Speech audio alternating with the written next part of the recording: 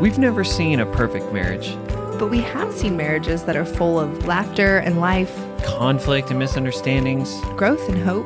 We want to dive into the nuts and bolts of those relationships. There are no experts here, just real talk with real couples who really like each other. This is Marriage Lab with Aaron And Jenna.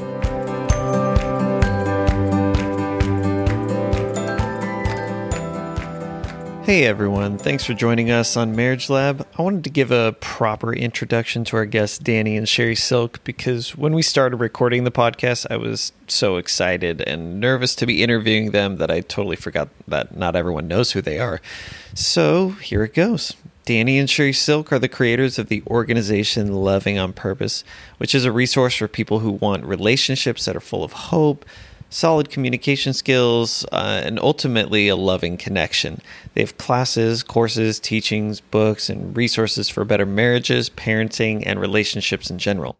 Danny has written multiple life-changing books, including Unpunishable, Culture of Honor, Loving Our Kids on Purpose, Powerful and Free, and Keep Your Love On, as well as having co-authored numerous others.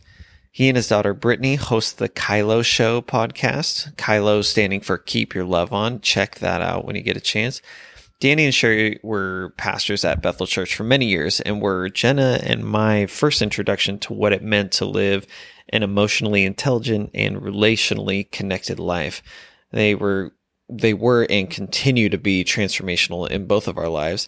And Danny even wrote an endorsement for my book, Numb to Known, which was incredibly generous of him. So check out their website when you get a chance, lovingonpurpose.com. And while you're at it, check out our website, zentsquad.com, where you can find information about Jenna's life-changing habit mastery course. Every one of us has innumerable habits in our life that we've intentionally or unintentionally created, and they are either serving us really well, just getting us by, or taking from us. In Jenna's course, she uses the science of behavior change and the psychology of the mind and heart to help people build habits that not only help you build the life you didn't know was possible, but one that's sustainable as well.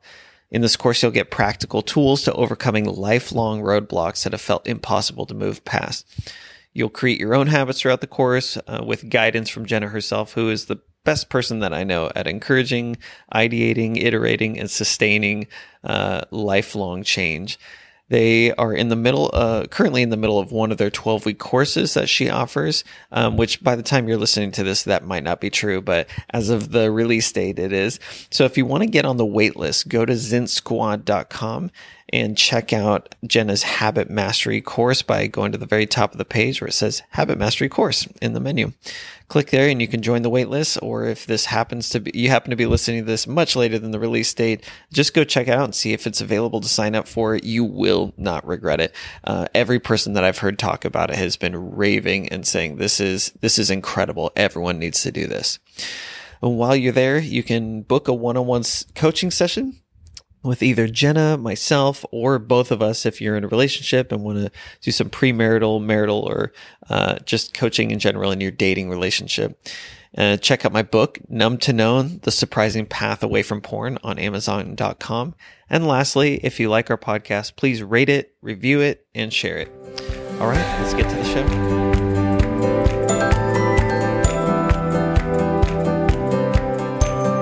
Welcome to Marriage Lab. We have very special guests, Danny and Sherry Silk. Thank you guys so much for being on with us. Yeah, it's good to be here. Awesome. We're happy to be with you. We love you guys.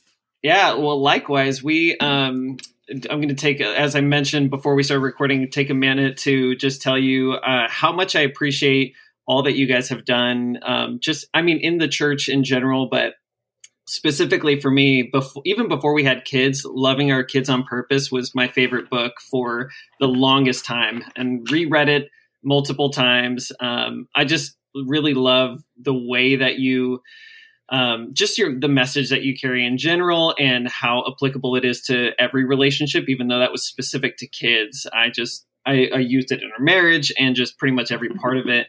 I remember before, so he read it a couple times and then we had kids and I was not a big reader at the time, and he asked if I wrote Cliff Notes. If he wrote Cliff Notes for me, would I at least read those? And I was like, okay, that feels a bit convicting. So I finally read it because I was like, I can't read my husband's Cliff Notes. I need to be better than this. And then just your the unpunishable message was during the school ministry, because I did that back in 06 through 09. Was very transformational, what I needed to hear at that time. So thank you guys for doing all your Loving on Purpose stuff and what that's meant to a lot of people. I guess you guys are, in a lot of ways, are kind of the original people who brought Christianity and married it with like relational health, emotional health, like that there was overlap versus like, I think I just thought before coming here and hearing your messages, like there was this like the secular world with all like psychiatric and all the things, and then like Christianity. So the idea of the overlap was like, I don't know. I think that's actually probably one of the things that attracted to me to Aaron was his interest as well. So you set us on a course for that. Thank you. Yeah.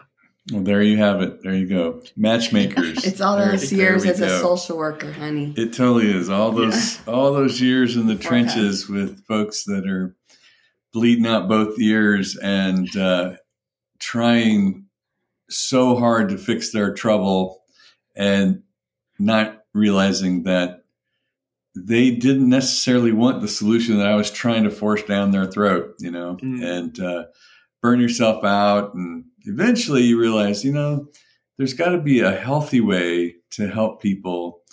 And then when I got into ministry, I realized this is just social work with a Bible. And there's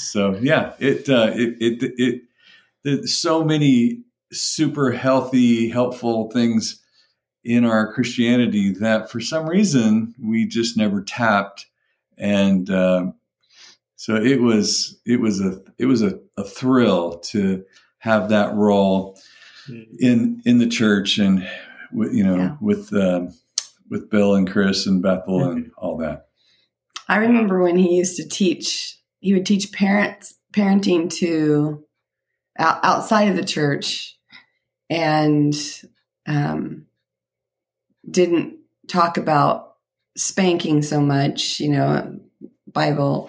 And then he'd get in the church and he'd be in trouble if he didn't mention it. Like that was the only tool Christian parents had was, I'm going to spank you. Yeah, I'm going to rule with intimidation and domination and confuse the message of God is love. So the church was the testing field for, does our own message work here? Yeah. Right. Yeah, it makes sense too. If the only message we had as parents was spank your kids, intimidate them into going the right way, it made so much sense that either that was the byproduct or an ongoing teaching of how God relates to us. Hence the unpunishable message that comes in and goes, wait, what if God isn't like all about spanking us and ruling us through intimidation all the time? Yeah. It was a leap. It's still a leap for some, but it's catching on. We're getting closer. 30 years into it. Yeah. God's kind of nice sometimes, other times. And we're getting closer to believing that all the way. So last I checked, the ground hasn't opened up and swallowed anyone lately. You know? It's a very old been a while. Yeah. I was going to say that I know that you did some of your an original teaching in the public schools system, and it's cool because there's still fruit of that where they're still offering some of the classes. And even our son goes to a public preschool and they totally use Love and Logic, all the choices, and it's great. And it's actually reinforced what we're doing at home. But I've thought a few times when I've overheard his teachers, I'm like, I think Danny definitely paved the way for this to be such a natural part of our school district, which is epic. Yeah.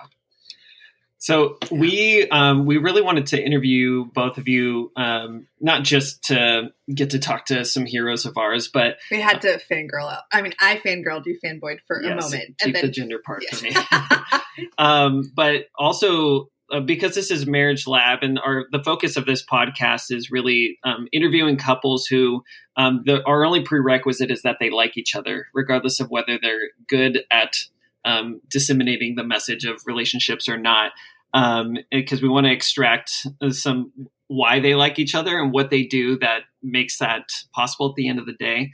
And so there's kind of an infamous story that we've heard a lot through Bethel School of Supernatural Ministry, as well as just in the church. But I'd love to hear you guys tell it about, you got premarital counseling from Bill Johnson, and there was like the special note that came along with your assessment results. Can you tell us about that?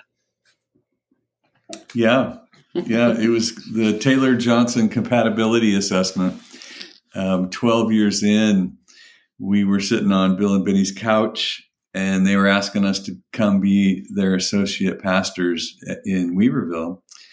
And we were bickering about something, I don't know. And Bill goes, that reminds me of that note. And we're like, what note? What are you talking about? He goes, the note that came back on your assessment, remember? And we said, what note? He goes, I didn't tell you about the note.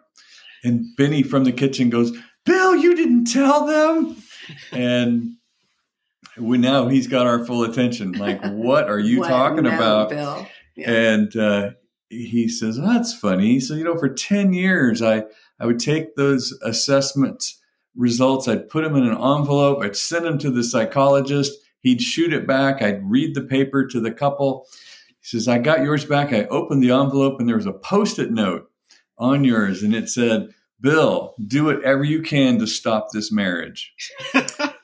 And that explained a lot. We realized in that moment, no, you didn't tell us about that note. So 12 years of being clinically incompatible.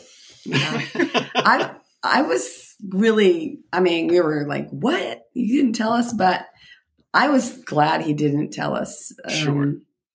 We didn't need any more reasons why to, not make this work. We had family issues rolling in. We are polar opposites. We had all kinds of stuff going on. We did not need a permission from an expert telling us we were incompatible. I think for me anyway, in all those hard years, I grew up at a home where my parents screamed, let's get a divorce every night. And they were on their third marriage. My mom and stepdad were already on their third marriage. So I grew up with everybody screaming, let's get a divorce. And I do know that when we got into trouble, I would go on purpose to someone I knew that was going to kick me back into the game, not give me excuses to get out. I had lots, because we were newly saved and then married right after that. So we had lots of friends that weren't believers that would gladly have told us we were nuts they thought we were involved in a cult anyway, Yeah. So it was kind of like, we didn't scream, let's get a divorce. We didn't talk about it. It wasn't ever an option for us. And I didn't even choose to talk to my parents when we were in trouble, just because I knew I wasn't going to get the right kind of advice from them. And so I think that for me, I know that was a big deal. I remember driving in my car after an argument down to downtown Reading, because we didn't have cell phones. And I called Benny from a really horribly dirty payphone on a Sunday morning. I remember holding the receiver out here because I didn't want it to touch my face. That's how dirty it was. And she just listened to me, and she said, okay, well, there's a lot of things going on with you. One of them is you're pregnant. I was pregnant with Taylor probably or something. And she said, you need to go home, and work it out. And I think we just never went somewhere knowing to reinforce the pain and all those issues. You didn't look for people to commiserate with you. Yeah. No. Was that something you ever talked about and agreed on, or how did it come up as kind of a core value? I don't remember talking about it. We were just born again into a community of people that was mentioned a number of times. That's just not don't make that an option of your decisions. The disconnect has the goal of finding reconciliation, not permanent disconnect. And that's our language today. We would talk like that, but all the examples around us were people that were just deeply, deeply committed to covenant relationships, which is why so many of us are still friends to this day. We have 40-year relationships because we were taught very early that we are in this for life. All of us, we're in this for life. So that's how we end up together as a unit in Redding, is the core values and culture of Weaverville was deeply covenant relationships. And how many marriages did you say are between you two? I think this is in the DTR stuff. So my mom and dad and stepdad who raised me had been married 3 times each, and Danny's mom and dad had been married 3 times, plus multiple relationships. That's just the people they married. The people they married. I'm sure. So, 15 marriages. 15 marriages rolling in to our relationship. To our clinically incompatible state. I'm so curious that, because the first, would you say it was the first decade to 10 to 15 years that was like extra difficult, or what was I'm curious about this dividing. I know there wasn't a dividing line like a day, but what was a period of time where you started to see your marriage shift in a way that you like felt stronger than like constantly at each other? It was about 15 years in. We were pastoring in Weaverville, so we were underway as senior pastors at Bethel for a couple years. And Weaverville, you mean? Or at Bethel? In Weaverville. And that's when the Sozo ministry hit the shores at Bethel.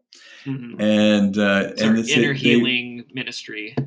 Yeah, it was that ask God what He thinks right now, and talk to God about this, and Holy Spirit is your counselor. That whole brand new concept. We found ourselves with an offer to meet with the people that were doing that at Bethel at the time, and so Sherry went and got a Sozo, and I was thinking, what a great idea. You need a Sozo. And she comes back and I said, so how was it? Huh? How was it? And she says, it was really, really good. It was really helpful. I said, yeah, well, what'd they say? What happened? And she said, well, I found out that I've lived for a very long time never feeling protected. And I thought, well, yeah, you were raised by the wolves. Of course, of course you weren't, you got 6 brothers and your dad's crazy. And yeah, I'll bet. She says, yeah, I never felt protected by you. Whoa. And that was a brand new concept to me, because I had never, up until that point, I can honestly say I'd never thought about protecting Sherry. Because when Sherry would get upset, she would get angry. And I thought about protecting myself. I thought about protecting everyone around us. But I never thought about protecting her. Mm-hmm. And that flipped a switch in me to where I began to move towards her when she was angry, as though she was hurt or scared, rather than as somebody who was the threat. As soon as I personally, I think that was the change in the marriage for me, was realizing that I always moved away, shelled up, protected myself, instead of moved towards her. And she couldn't believe it for a while, so she kept poking me in the eye to see if I'd back up. Yeah. But I eventually was able to stay in there, and I got a very different version of who she is.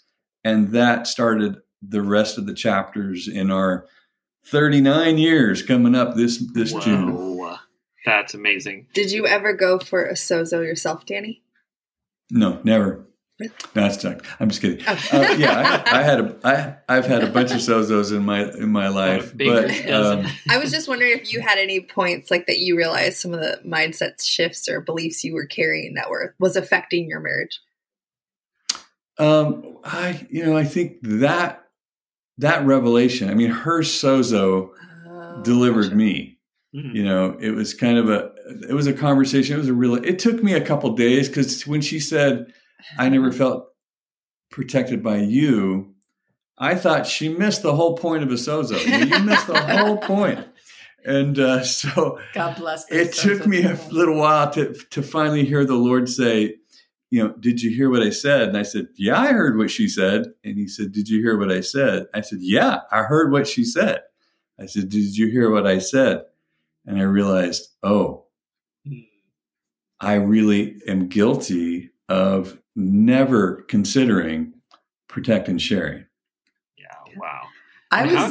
Go ahead. I was really scary. Like for me, a few years before I had a Sozo, I had some revelation about, I didn't realize I was an abused child. Your normal is your normal, right? So my parents, I knew we were dysfunctional, and I knew there was a lot of divorce, and my stepdad was super angry.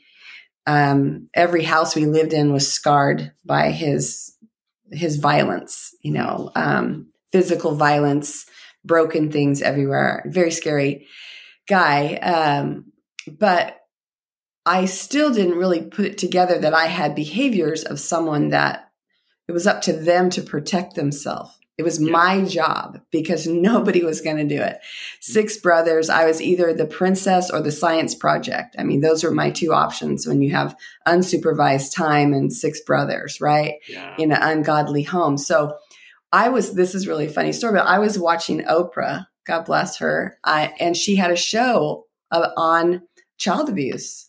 And I had put the kids down for a nap, and I was sitting there. Brittany was kind of around. Brittany was probably 6 or 7 years old. And they described sort of the behaviors of an abused child. And I was like, oh my God, I am just a walking poster. My parents always had finances. So we always we weren't rich, but we were upper middle class. I always had businesses, new cars, new houses.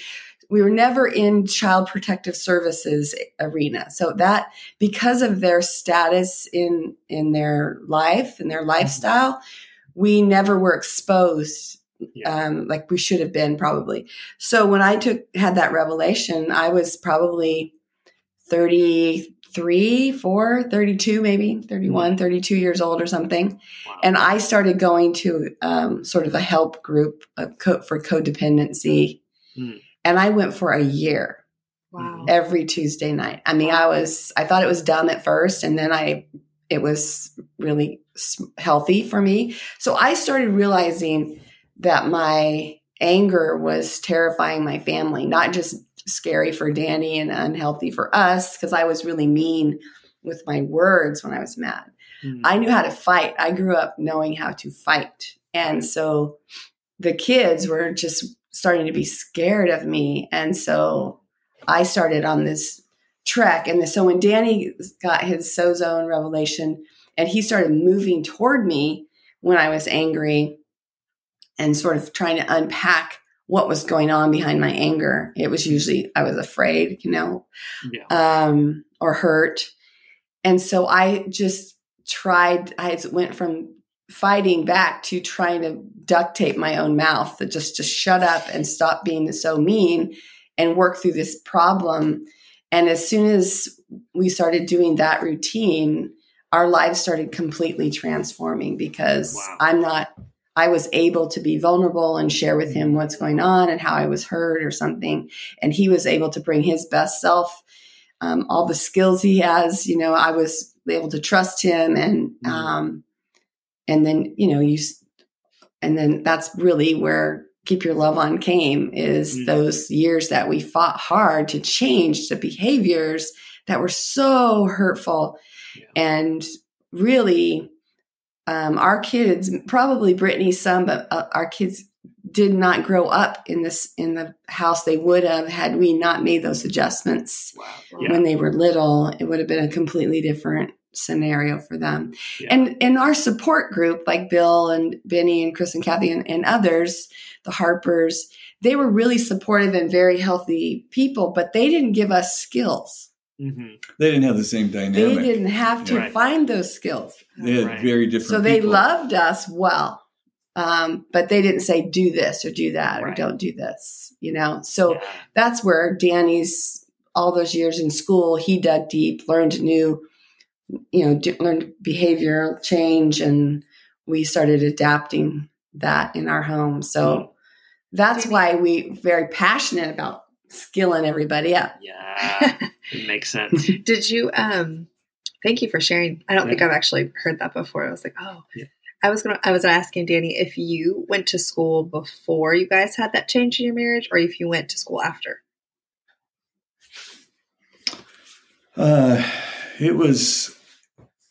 I had gone to school before, so we were married, had Brittany, working in a group home with juvenile delinquents, 6 in a home. We moved 3 times a week. We changed houses during the week. 5 years. And then we went to our house for our days off while I went to school for full time. And we're fighting like cats and dogs. And we did that for 8 years. And we went to church every Sunday. We loved Jesus. Yeah, and so it was a pressure cooker, and it was either going to blow us up or meld us together. Right. And it obviously it all worked out, but it was not anything I would ever counsel anyone to go do. Yeah. I'm curious if you can give me, Danny, some of your the practical thing you did when you say I moved towards her because I began to look at her as somebody who was either scared or hurt rather than somebody who is just scary and hurting me. I can imagine how defensive I would feel in any of those given situations. And then to force yourself to actually move towards is very difficult to manage internally. But then what exactly does that look like when somebody is, say Sherry was scary in a given moment and you said, I'm going to move towards her. How would you have described that action to somebody else? Terrifying and totally counterintuitive. Okay. It takes the biggest big boy pants that you have to do that. Right. I think mixed with some skills, and I just add the skills, and that is we've gotten better and better at you tell me about you, and I'll listen, and then I'll tell you about me, and you listen. Mm-hmm. So until you own that assignment, you try to tell the other person about them and what they're doing wrong and what they said and what they meant. And the other person has to go, oh, you're totally right. I never saw me like that. Gosh, I can't believe what a wicked, selfish, evil person I am. That never happens. I never agree with your judgment of me. That's why I'm defensive. I'm defensive because I'm trying to protect myself from the judgment that you are presenting me. Mm-hmm. So the way out of that is to say, okay, I feel this is how I'm experiencing you. I feel hurt. I feel disconnected. I feel lonely. That felt disrespectful to me. This feels accusational to me. I get in that mode where I'm describing me while you listen to what I'm describing instead of me accusing you and you defending or justifying yourself away from my accusation. So we got better and better at, okay, you tell me about you. Mm-hmm. Okay, tell me about you. Okay, honey, if you're going to keep telling me about me, I'm going to leave this room. Mm-hmm. And we can talk later until you're ready to tell. If you're not going to tell me about you, I'm not going to listen. Mm-hmm. Or if you're not going to listen to me tell you about me, I'm going to stop talking. Mm-hmm. So those agreements in the communication process begin to protect us from hurting each other. Mm-hmm. And really, we get better and better at being vulnerable, being seen, and doing a good job of listening and seeing and understanding how we need to adjust to help our connection. Yeah, it's good. And so I was described it. Ahead. I was going to say I would describe it as I had to learn to shut up, and Danny had to learn to man up.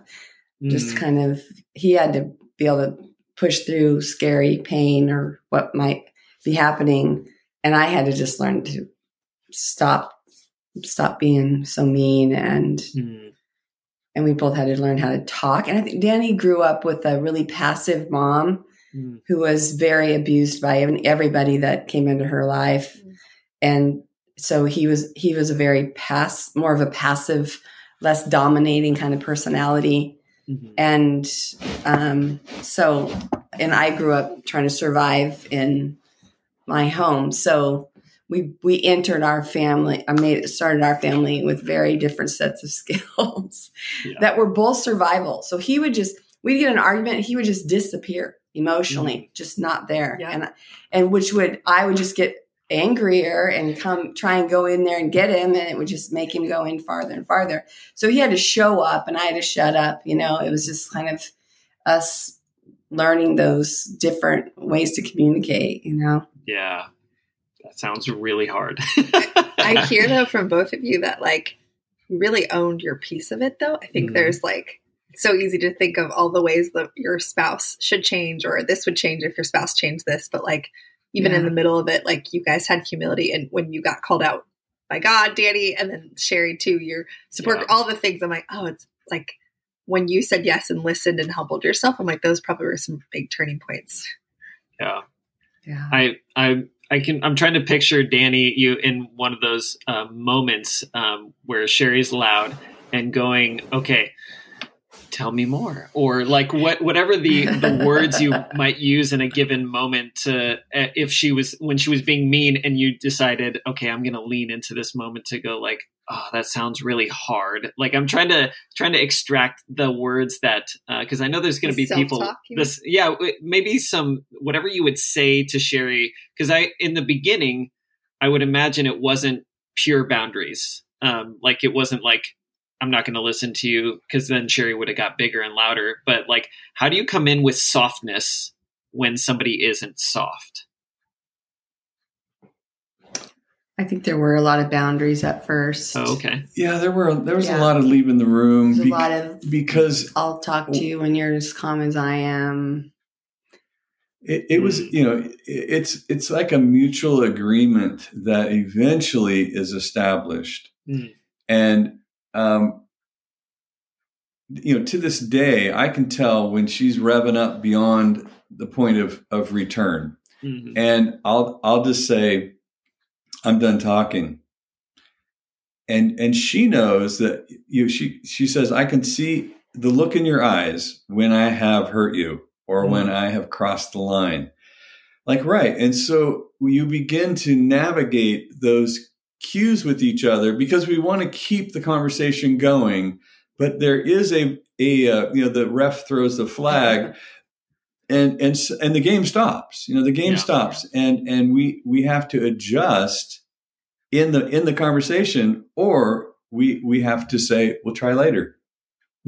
Yeah, that's good. Yeah. How about the whole, I feel like there's such a conception of don't go to sleep angry, which has turned into it feels like which has turned into keep it going, yes, keep it going. We have to urgently solve this, or we're ignoring or avoiding, or I don't know, some biblical. What do you say to the come back to it?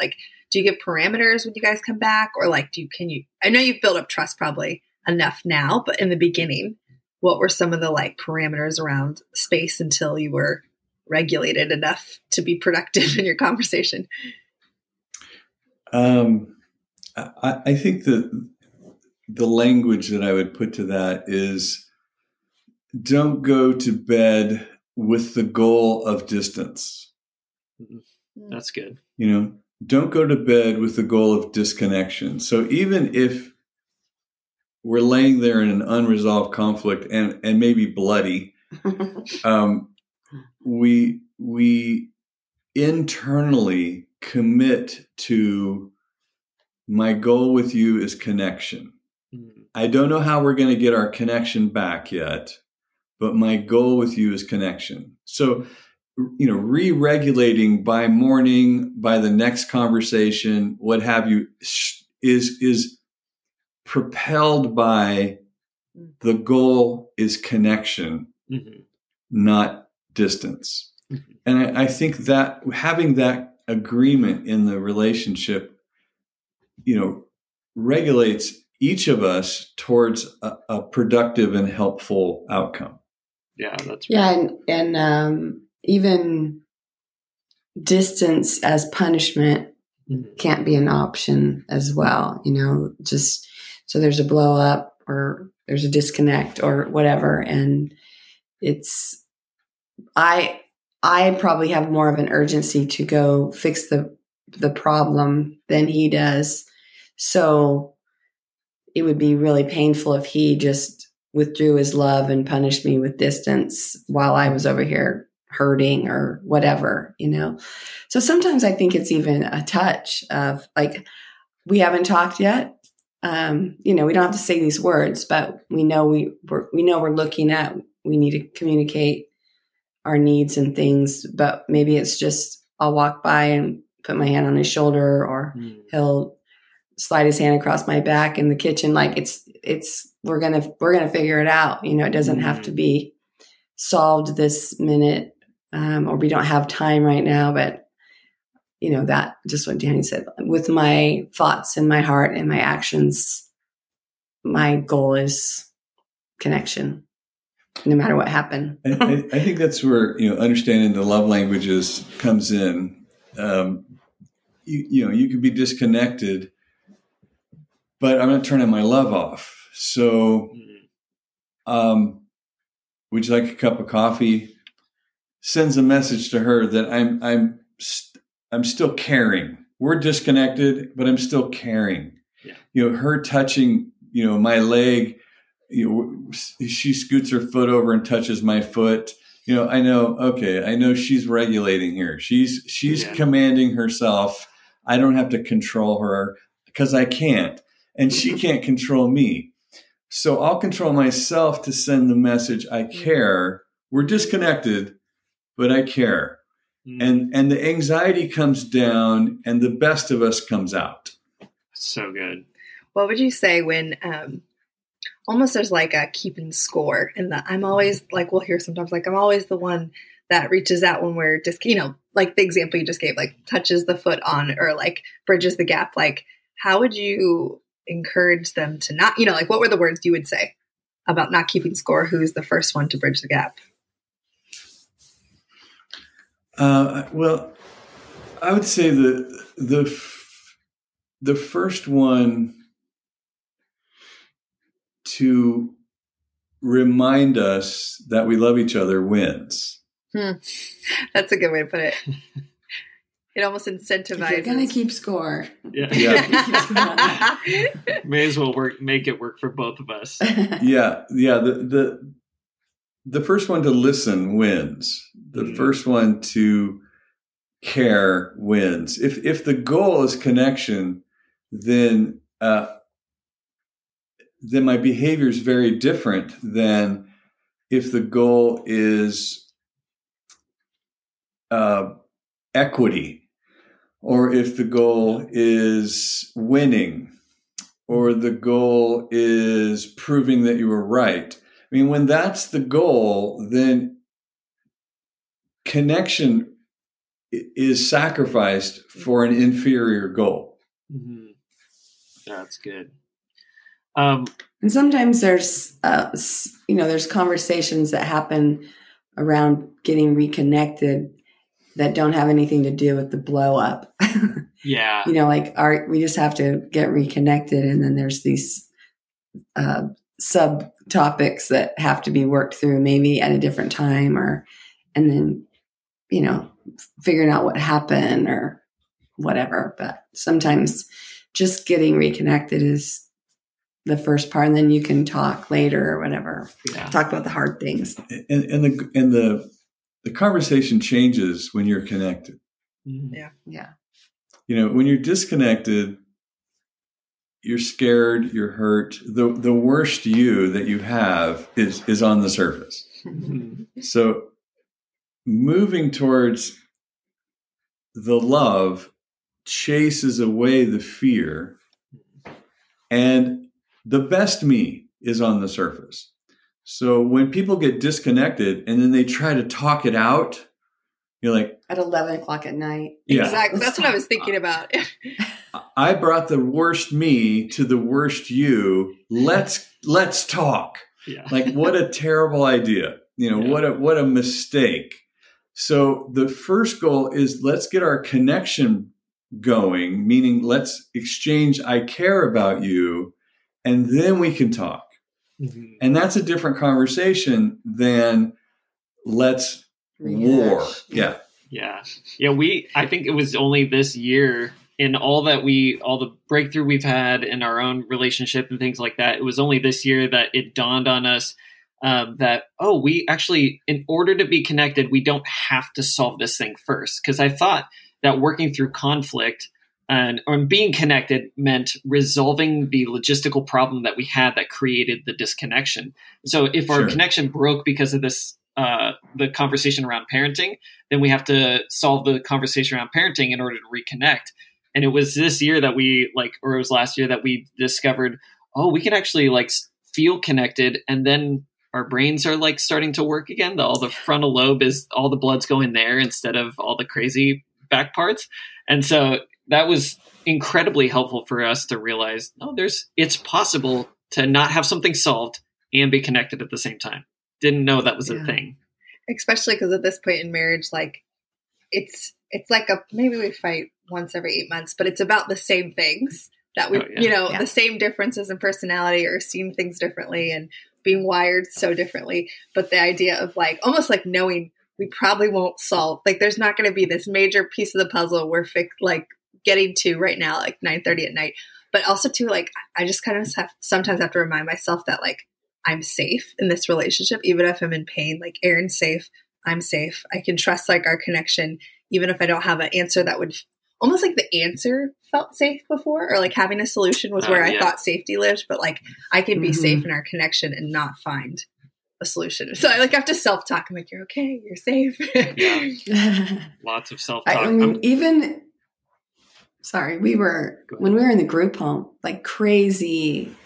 I don't know what we were thinking. We have friends from that time in our life as well that are dear, dear friends, because we were just in the trenches of crazy. But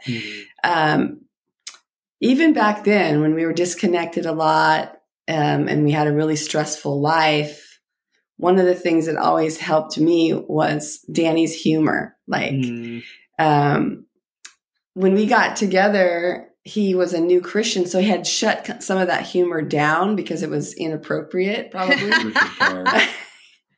And so we started working with all these teenagers, and all of a sudden this comedian just showed up in my life, right? He was just, he still makes me laugh. So we would go in the bedroom at night in a house where we had to lock the windows and turn the alarms on. And that kind of pressure of group home and runaways. And we had Brittany. Brittany's one. We'd bring her in. She was always with us, never without us. And we left when she was about 6. So those years. But we would come in the bedroom at night and I would say, okay, make me laugh. Literally, Danny would turn into stand-up comedy and he would reenact the day. And I would just laugh at these are gallows kind of humor stuff that would happen. But it was, it kind of, people always ask me, what really helped you in the early years? Even in those hard years, we laughed a lot. And, we had 3 kids, so we connected every once in a while during that time. Yeah. At least. Yeah. Humor was a big deal. I'm intrigued. Yeah. I don't know if you could answer this, but if you were now counseling people who were, their marriage was as challenging as you guys experienced, who were going to school, had a 1-year-old in a group home, would you advise like relieving some of the external pressures so they had more bandwidth to work on their marriage? Or like, I don't know, what would your thoughts be if someone came to you in like the same situation you were in? Yeah. I mean, I think I talked to some young gal that's married with a kid and just the other day, and with a certain kind of very stressful job and thinking about going into even a more stressful situation. And I'm like, let's talk about that. Let's talk through the decision. Cause I always say women can have it all nowadays. You know, we just can't have it all at once. And I think we need to realize that we want to do all these things and be partners and entrepreneurs but every once in a while we just have to go, okay, I just can't have all these things at once. And I don't want my family to sacrifice, or my husband or whatever, so that I'm living my dream job or something. I would definitely. And when we first got married, Bill put us in charge of the junior high youth group, which is a bunch of crazy boys. So I would do it differently. Yeah. I don't know. I don't think people have asked us before, would you ever advise divorce in a situation, you know, and sort of there's biblical reasons for divorce, but definitely would, you know, we're talking about he's working on him, I'm working on me, we're coming together, working on us. But there are lots of scenarios where I'm working on me, you're not working on you, and you're certainly not working on us. And so what do you tell somebody in that situation? And it really is, you don't have to get a divorce. You can love someone from another house, is how Danny would put it. You know, you have to protect yourself. And often when he would teach marriage stuff, I wanted to get up after him and say, what he's not saying is to stay in an abusive marriage. What he's not saying is that you can't have any boundaries in your life. You can only have so much of a preach in 1 hour, but there are things that you worked with a lot of women in particular that were in really hard situations, and they needed to get out of where they were and think it through. It's sad when there's not. That's why I love when we have workshops or parenting stuff or anything, when you see both couples, both parts of the couple show up for the training, because it really does help with an investment in their family if they both do the work, you know? Yeah. That's really good. I think that the idea of advising somebody in our crazy circumstance, I would be helping them deconstruct some of the stress factors. But at the same time, it gives me great faith to know what you can actually handle. Like, a lot of people are griping about how busy they are and they're single. Yeah. You know, and like, oh, you have no idea the capacity that you have as a human being, because you're not married, you have no children, one or both of you aren't sick, you know, or everybody's not. You got so much room to go. You're not stressed out. You're just hitting the edge of your capacity, and it's going to grow. So I think mostly what that time in our life gave me was hope. Like, I have great hope for anybody that's complaining about how stressed out they are or how maxed out they are. You don't know what you can do until you have to do it. Yeah. And sometimes people just need to bleed off a little steam, feel a little support, get some courage and maybe some skills, and get right back into where they are. Sure. So I have, I think, one last question for y'all before we move in, end the episode. Jenna and I do teach different classes, do some coaching and things like that. And we're always talking about emotional health. It's a lot of like what we learned from you guys. And so I know what it's like to talk about, hey, if you're going to feel defensive in this given conversation, here's how to go in and like be on their side and listen and all that stuff. And then we get home and then she starts talking and I'm like, this is totally different because she's so wrong. I need to defend myself in this situation or whatever. And I realized, gosh, this is the stuff I talk about is so hard to actually live. And I find this so often. And so I'm just curious, because you both are the experts at this stuff, is there still times where it's hard to live out or practice the things that you preach? I always say practicing what you preach is overrated. It's raw. It's hard. Yeah, we still, I remember we did a Valentine's banquet speakers. It was the Valentins and us. And they got up there and said, we've never been in a fight. We've been together since we were teenagers and never been in a fight. We were up next, like. And I said, Chris, if you'd have married Sherry, she'd have killed you in the first week. Yes. But we still, I think at this point, there's just certain things we know we're just not going to wade in on because we know the other person is hunkered into their position. Mm-hmm. And I just don't care. I don't care enough to fight about it anymore. Yeah. I think there's a lot more of that at this point in our marriage. But yeah, and Jenna said it earlier, we still, if we're going to fight, it's usually about the same things that we've always fought about. We're very different people. We think we're right a lot. We don't know what that's like. I have way more words than him to describe whatever I'm feeling or needing or doing.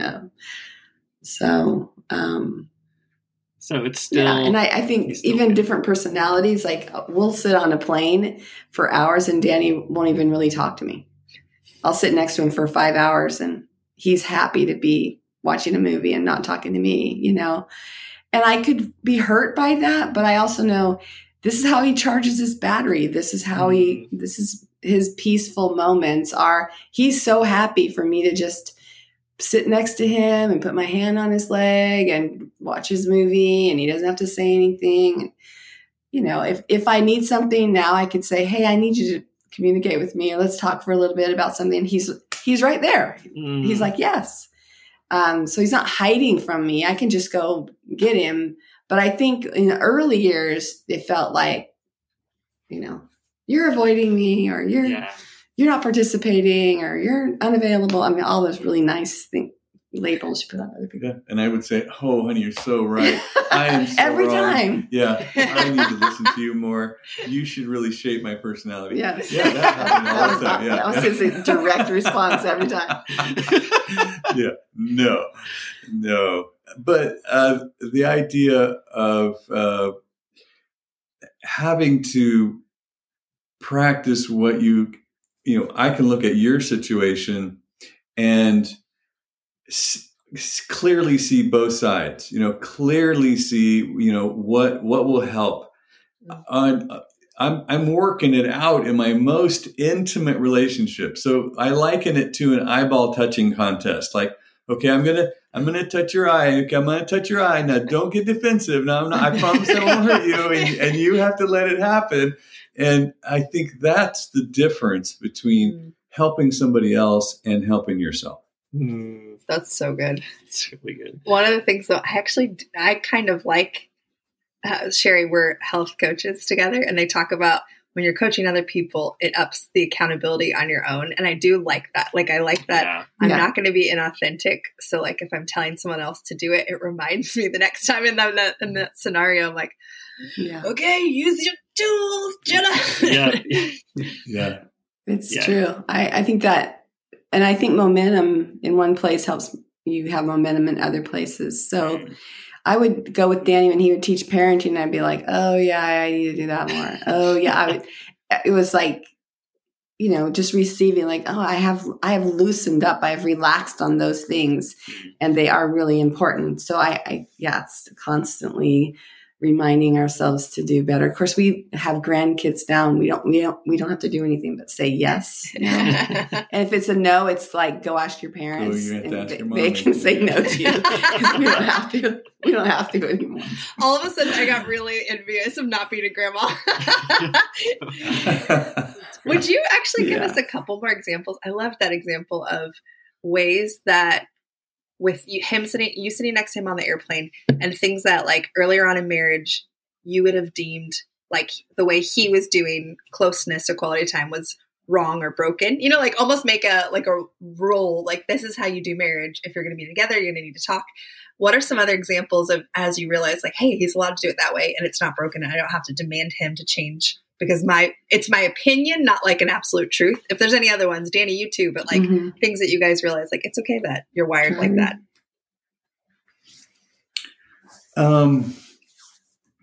Yeah, it's hard to just pull them out of the air, but I think that the behavior is, if I need something, it's my job to tell her. Mm-hmm. It's not her job to intuit it, she has to read my mind. I think early on in our relationship, I would just act all wounded and, all, miserable. I would just, if I said enough of that to her, then it's really sexy. Yeah. And then she's going to come over here and tend to me. Right. Yeah. Or if she's like belligerent enough, like I'm going to go, oh my gosh, how can I hug you deeply? And, just porcupine. I just want to be with you. It's the opposite is true, which if she says, early on, what she would say is, I'm not feeling special. Mm. And that came from a conversation where, we need something.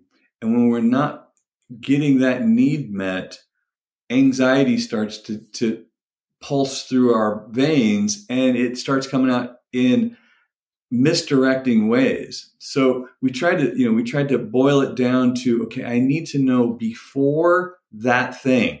I need to know. So do you know that? And she said, well, I'll pay attention to that. And then she would be worked up and she would just walk over and go, I'm not feeling special. And I'm like, oh, okay. That's because I'm spending too much time doing whatever meets my needs. And I'm like, okay, the faster I can adjust, the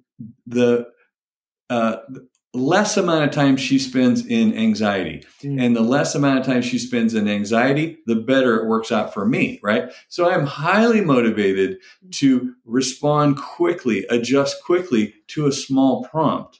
And likewise, if I say I'm feeling disconnected, or recently I said, I feel neglected or something like that. And she was like, oh, neglected. Oh, I'm like, okay, I need to find a different word. That word just that was a big word. That feels like an arrow. Okay. But, we begin to find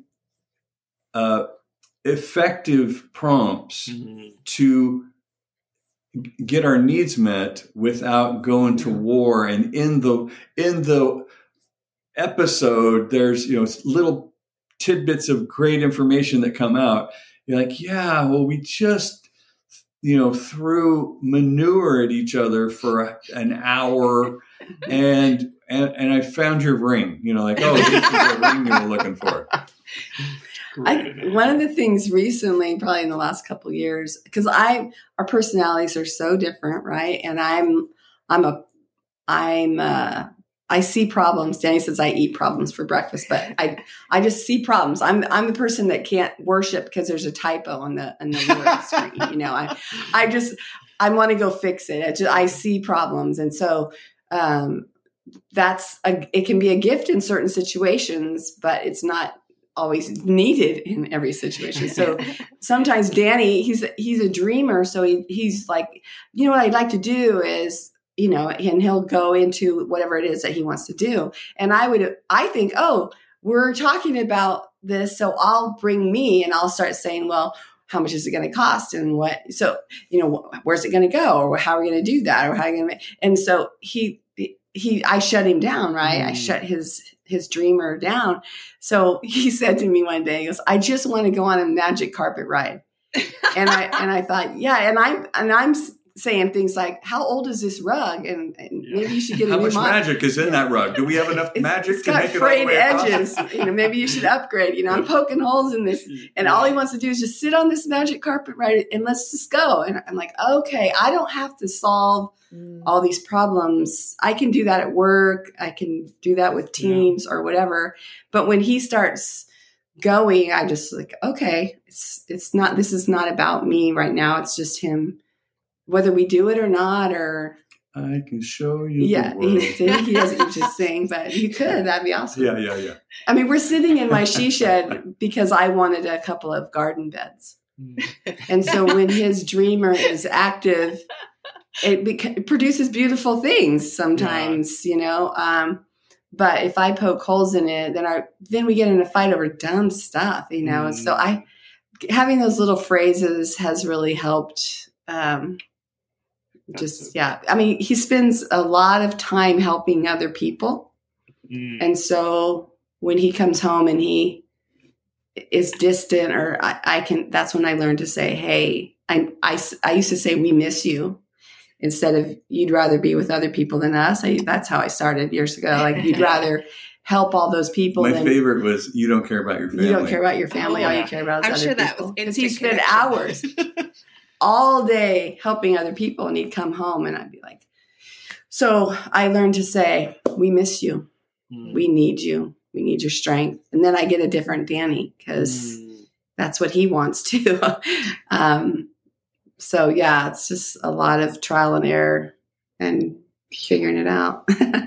That's so good. I like the concept of getting phrases when you're not triggered to then mean something that is, like has a ton more context that you got to when you were not emotionally hijacked. Yes. That's good. Thanks for sharing, guys. We call it drunk, intoxicated, emotionally intoxicated. I like that. I'm out of my mind right now. Yeah. It's funny. We literally have a very similar scenario where I'm the dreamer and he'd be like, it'd literally be like a deer in headlights assessing all the costs. He's an accountant. He's like Mr. Steady Eddie. Yeah. So that's one of our common go-arounds too, is that like, I love all the possibilities. And that's when I'm the most free in general. And that's when he's most anxious. As her dream rises, so does my anxiety. And then conversely, when I'm like, my excitement is rising, it's because it's familiar. We've done it before. We're going to do it again. And she's like feeling so trapped at the same time. What's the point of life if we go to Black Bear Diner for a 4th anniversary, Yeah. Well, another thing, Sherry's a verbal processor, right? So she's just, super comfortable, just letting all her thoughts just drain, and I feel responsible for, problems or anxiety or whatever. And so I do want to fix it. I do, I want this problem to stop. So all this will stop. I think, somewhere in my head, I'm like, oh gosh, if I could just fix this, then all this will go away. And obviously that was the, processor fixer dynamic. So the prompt there was, are we venting or are we solving problems? And she would go, venting. I'm like, oh, okay. All right. Come on. I am a good listener. I love to listen, actually. And she just let it run. But if she says, no, I need help with this. Yeah, he'd say, are you venting or do you need some help? Yeah. And I'd be like, I need some help right here. I'm maybe dealing with a relational problem or something. But sometimes I'm just like, I'm just venting about my day. Yeah. And so, he just shows up different. And this is quality time. I did not understand. This is quality time right here. I'm acts of service. Quality time. Like, oh yeah. Oh gosh, what'd you do there? Oh my, no way. Are you faking listening to me now? No, I'm just like, gigs up. This right here is okay. I feel free to participate in this. Yeah. I don't feel irresponsible or neglectful by just what otherwise feels like you're complaining. If you're complaining, I get anxious and I think that's wrong. Yeah. But if you're just processing, I'm like, oh, now I am going to engage like, oh, this is what we're doing. So we've had to work this out 40 years into this, and we're not done yet. It's great. Oh, this is so good. Yeah. So we've come to the end of the episode, and it kind of is our tradition with Marriage Lab is to always ask our interviewees for if they have an awkward sex story. So would you happen to have any in the 40 years that you could potentially recall? I asked him about this earlier. I can't think of anything really, can you? Not without being weird. Well, I mentioned earlier that, it's just been all good. And so, that feels awkward to tell people. It's just all. Well, let's tell you that. I will tell you this. We went on our honeymoon. Oh, yeah. And we didn't have any money. So God bless Nell and Jean Nicolette let us use their houseboat. Oh, sweet. Yeah. And we had it for a week, and we didn't even have money to drive it. We had to put gas in it, drive it across the lake, and park because we didn't have a boat to go with it. We had zero money. That's back when the gas prices were pretty low. Yeah. And about, 3 or 4 days, we were supposed to be there 7 days or something. 3 days later, we were heading for the dock to come in because we were clinically incompatible. We weren't saved. And so we had all that, unsaved life before we got married. Right. And we came together. We were like, I don't know how to do this. So yeah, okay. We had to go figure it out. Yeah. You ended your honeymoon early. Wow. Yeah. That's we did. We realized we were trapped on a houseboat. We couldn't even go to the movie or it was just there's no escaping each other. Yeah. There was no escaping. When did you get saved? How far into marriage? No, we got saved a year before we got married. So we got saved when we were 21, got married at 22, had Brittany at 23. Wow.